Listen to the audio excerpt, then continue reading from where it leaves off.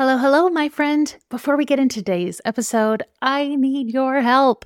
I'm just a few episodes away from recording my 100th episode, and I think it deserves a party. But it's kind of hard to have a party when you're recording a solo podcast episode by yourself in your lonely office, which is why I need your help. I'm putting together a special 100th episode featuring your thoughts, takeaways, and questions. Whether you've been listening for 2 days or 2 years, I'd love to hear what your favorite episode has been or a memorable tip or takeaway you got from the podcast. And I'd love if you'd share a question you might have about me, this podcast, my business, or something to do with writing sales copy. Go ahead and ask me anything. There are 2 ways you can join the party. One is to record your response or your question using SpeakPipe. Simply go to speakpipe.com/Kim Keel and you can record a voice note where you can share your fave episode or ask me anything. The next way to participate is to send me a text. Buzzsprout has rolled out a new feature that allows you to privately and securely send me a text message.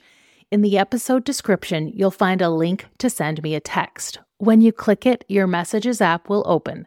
You can go ahead and text me your question or comment, but just make sure you tell me who you are and don't delete any of the identifying numbers that pop up in the message because that's how your text will find me. So please help me celebrate reaching 100 episodes by sharing your thoughts, comments, or questions. Go to speakpipe.com/Kim Keel to leave a voice note or hit the link in the description show notes to send me a text with your thoughts. I can't wait to hear from you. Thank you so much for helping me create this very special 100th birthday party episode. Welcome to Ill Communication, copywriting tips and sales strategies for small business. I'm your host, Kim Keel. I'm a copy coach, sales strategist, and direct response copywriter. It's my mission to help women leaders and change makers amplify their voices through copy. It's why I'm dishing out all the juicy tips, writing prompts, and sales formulas to help you generate more leads, book more calls, and get more high-value clients on repeat. Sounds pretty good. It's time to ditch the overwhelm you might be feeling and find confidence in your copywriting so you can get your message out there and attract more soulmate clients. Let's get started.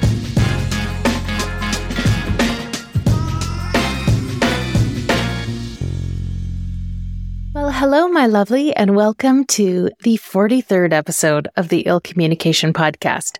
Today, I'm going to share a few ways to simplify and streamline your messaging and copywriting.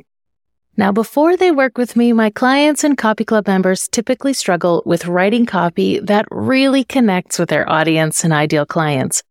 Because whenever they sit down to write their sales page or emails or even their website, they get a little caught up in their own beautiful heads. You see, we overthink, overcomplicate, and overanalyze what we should say. And here's the thing. If you're listening to this podcast, I can guess you're probably highly intelligent. Most of my clients are very smart Gen Xers who have invested in a lot of life experience and who also have invested in a lot of personal and professional development and experience as well. So they become experts in their field, experts in life, and it's why it can be tricky to simplify your messaging, because we're experts, and we forget that our readers, our ideal clients, are not experts. They don't understand the jargon or the science behind your service or process. That's why they're coming to you for help and support. In the live copy coaching calls inside the Copy Club, I find myself coaching a lot of women on how to simplify their messaging and write more compelling copy that connects more deeply with the right audience. And if this is something you struggle with, it could be because of any or all of these things that get in the way. Thing number 1, you're not using the words your customers are saying. I often accuse my clients of using coach speak or mindset speak or even therapist speak. They use words and phrases like empower yourself from within or manage your mind to build resilience. But the thing is, your audience isn't lying awake in the middle of the night saying, oh, gee, If only I could empower myself from within, then all of my problems would be solved. So when I'm reviewing and coaching them on their copy, I'll ask, what are your clients saying about their problems? What are their exact words? How do they describe their problems? And if they can't answer that question, then they need to go back and do a little more research into their customer's voice. Thing number 2 that comes up a lot, especially for Gen Xers, is we tend to sound too formal and stiff in our copy and messaging. And it is not your fault. It's because we've had literal decades of formal education and corporate business communication drilled into us. We've been taught to write very formally, and we've had 20 to 30 years of writing this way. So when we start our own businesses, and now we have to write as a personal brand or a consultant, we get trapped in this very dull, very corporate, very boring business writing style. And even though we've fully embraced the digital revolution and we are starting online businesses, we haven't been raised in this new style of online writing, so we have a little unlearning to do. And the way you get out of that kind of boring, bland writing is honestly through practice. And through writing and reviewing your copy before you send it so you can catch and then rewrite anything that sounds a little too formal or official. Now, I'm in no way suggesting you go completely to the other side and write like a valley girl, like, oh my God, you totally need to work with a girl boss like me. I would never write in that kind of a voice for my clients, nor would I ever recommend you write like that, unless that's how you actually talk.